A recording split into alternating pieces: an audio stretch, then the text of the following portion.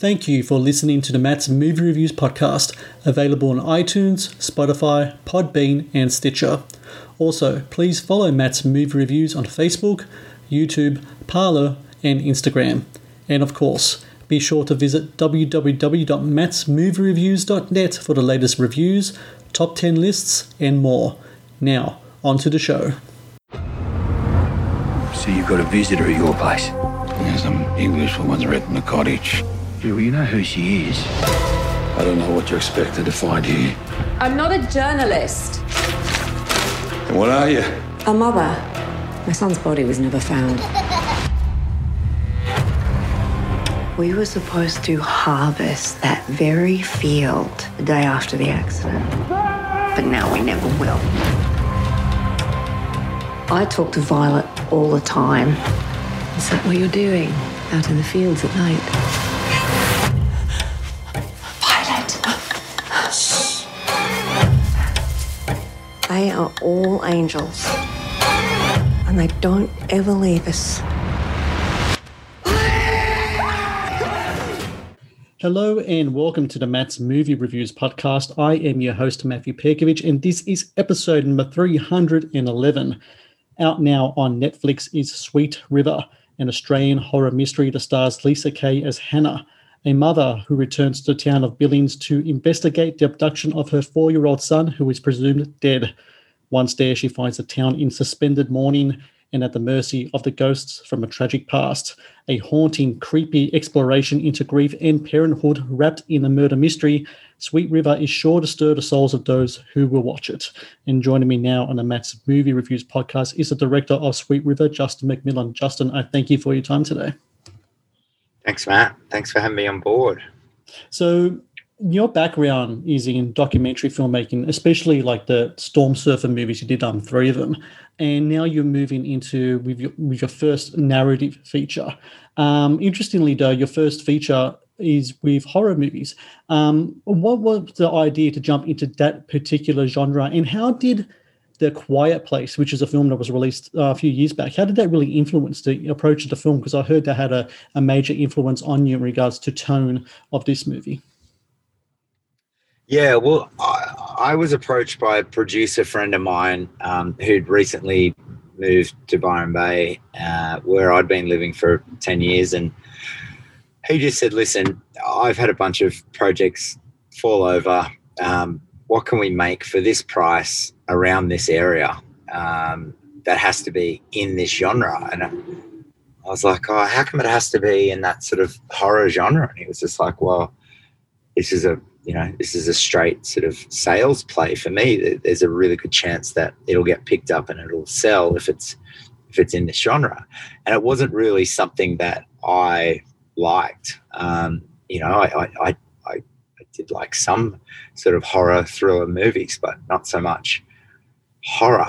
And I was like, oh, okay, well, let me sort of investigate it a little bit more. And then when John Krasinski's Quiet Place came out, I just loved it, and I just loved the tone of that film, and I just loved, the whole film was just about a father and a mother trying to keep their children alive in a world that has been turned upside down. So I was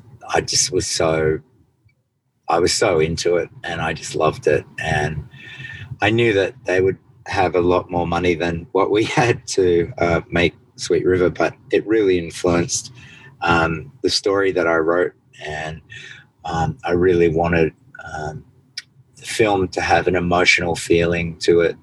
And I'm a father of 3 myself, and I just kind of drew on a lot of the biggest fears that we all have as parents is obviously the safety of our children, and that was something for me that it's really easy to write about that stuff. And the more I kind of got into it, I wanted it to have a different edge, like The Quiet Place has creatures. I wanted this film to have something that was a little bit unexpected, but semi-plausible.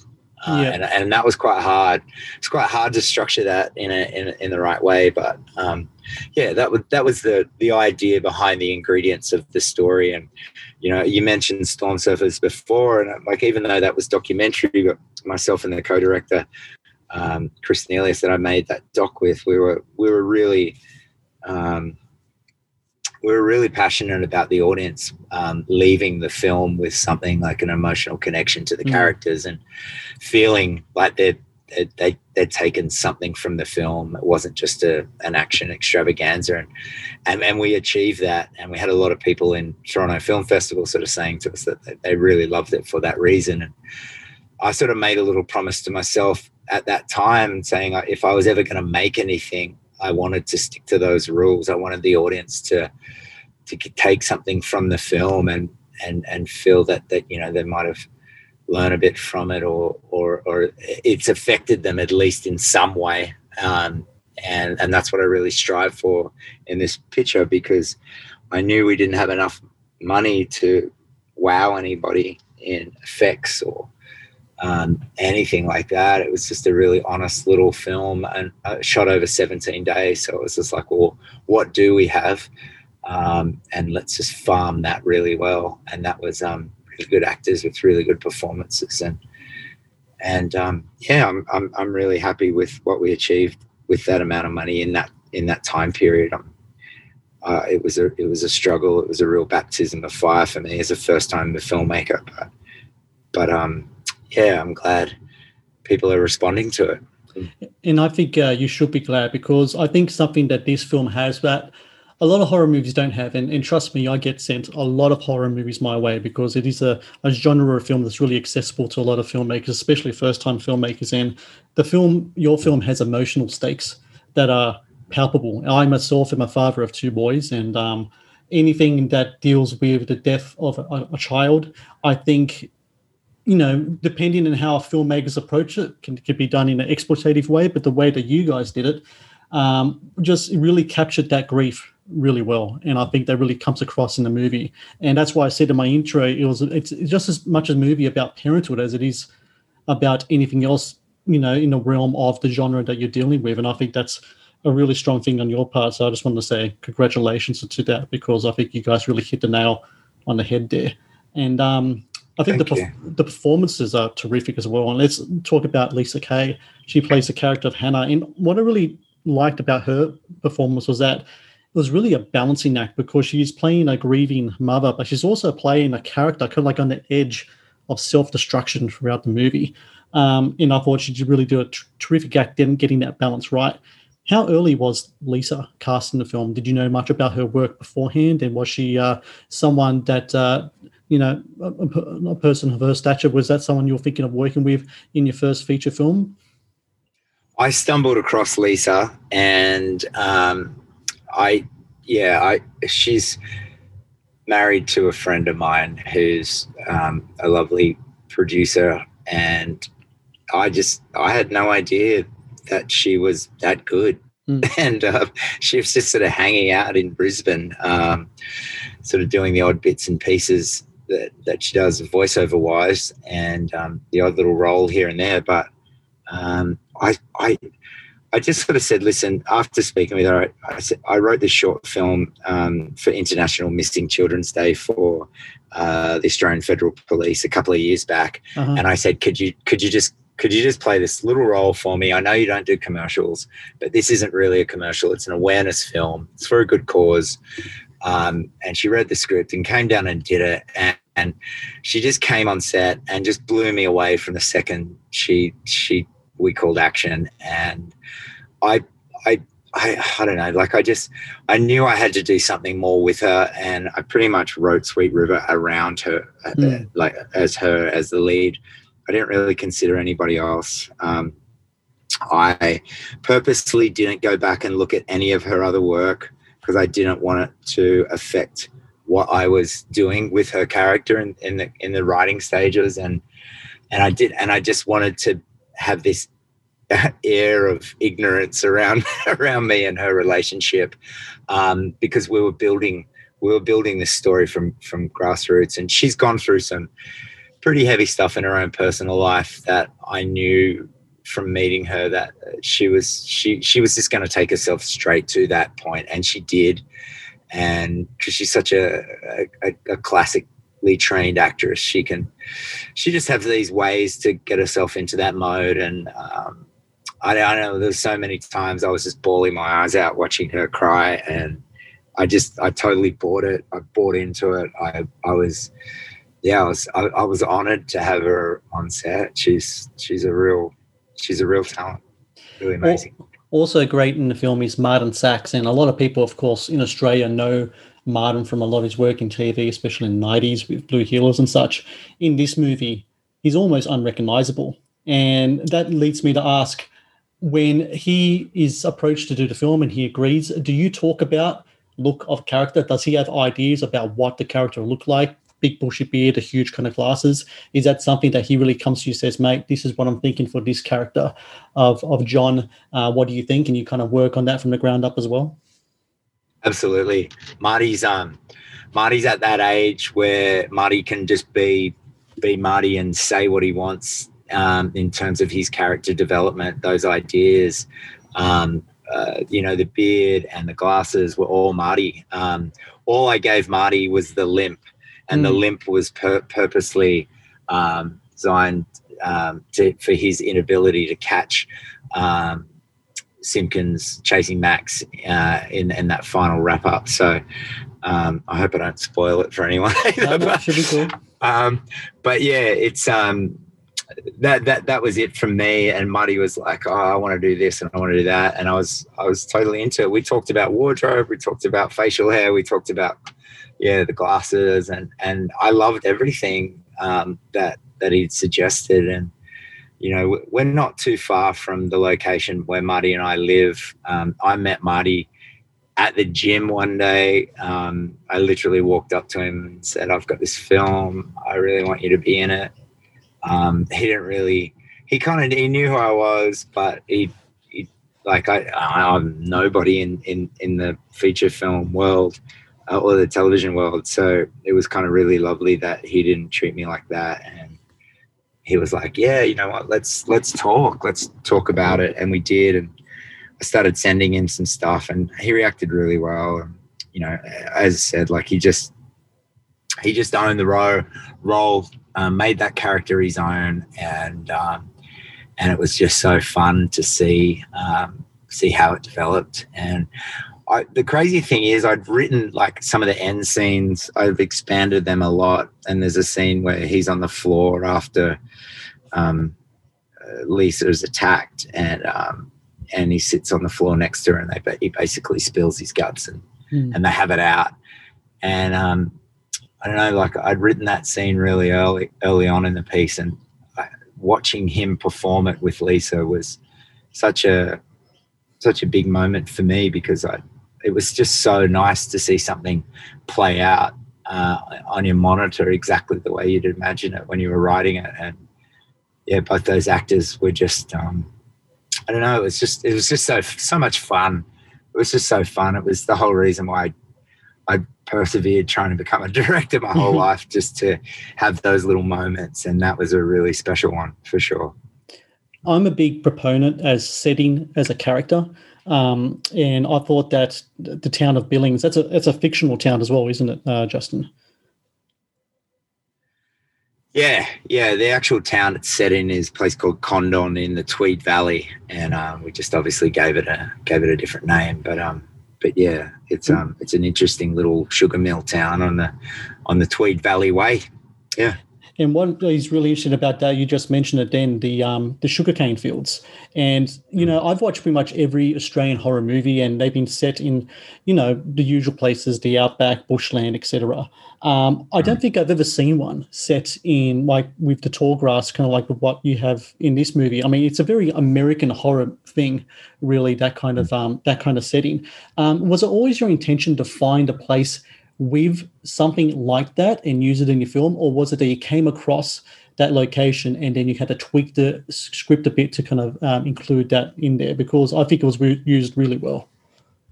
Yeah, no, it's a bit of both. It's It's what would I say? It's kind of it's been something that I've been like driving through cane fields a lot, like living in Byron Bay. Every time you go to the airport, that's what happens.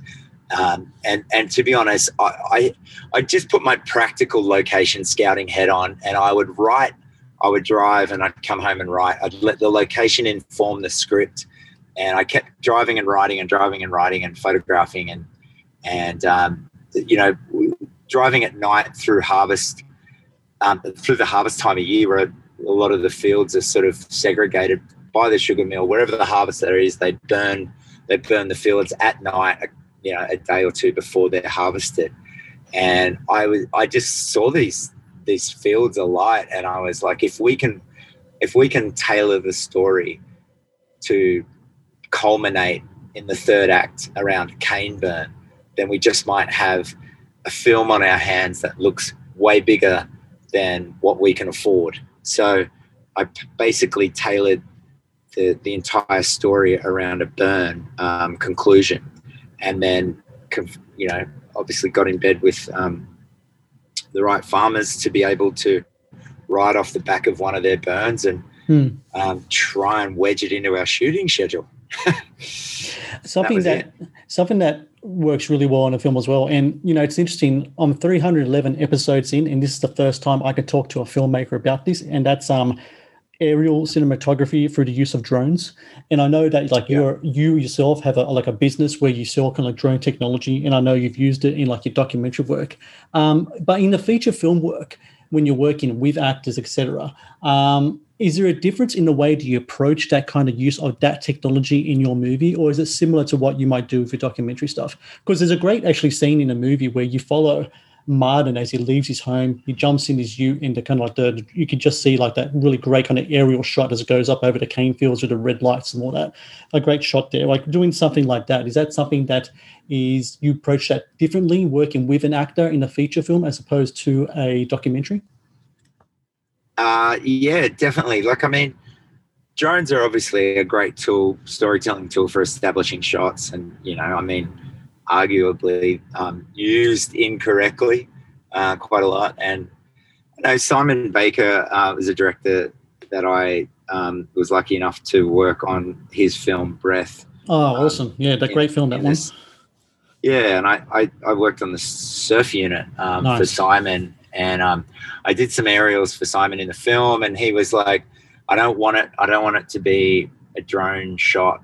I don't want the audience to think about where the camera is. I just want the shot to be an aerial, like it's a huge tower in the air, and it's locked off, and that's what it does. And I don't know, it just made me reconsider my approach to aerials. And I really wanted the heli guys that I work with. I helped form that company years ago.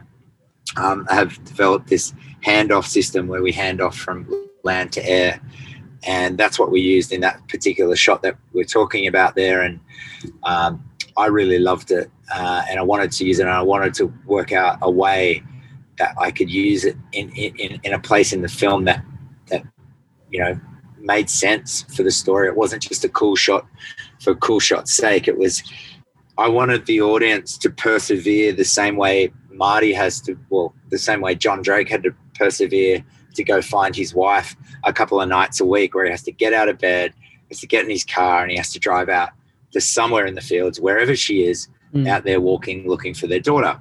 And I wanted it to be long, and I wanted it to be arduous because that's what this guy has to do.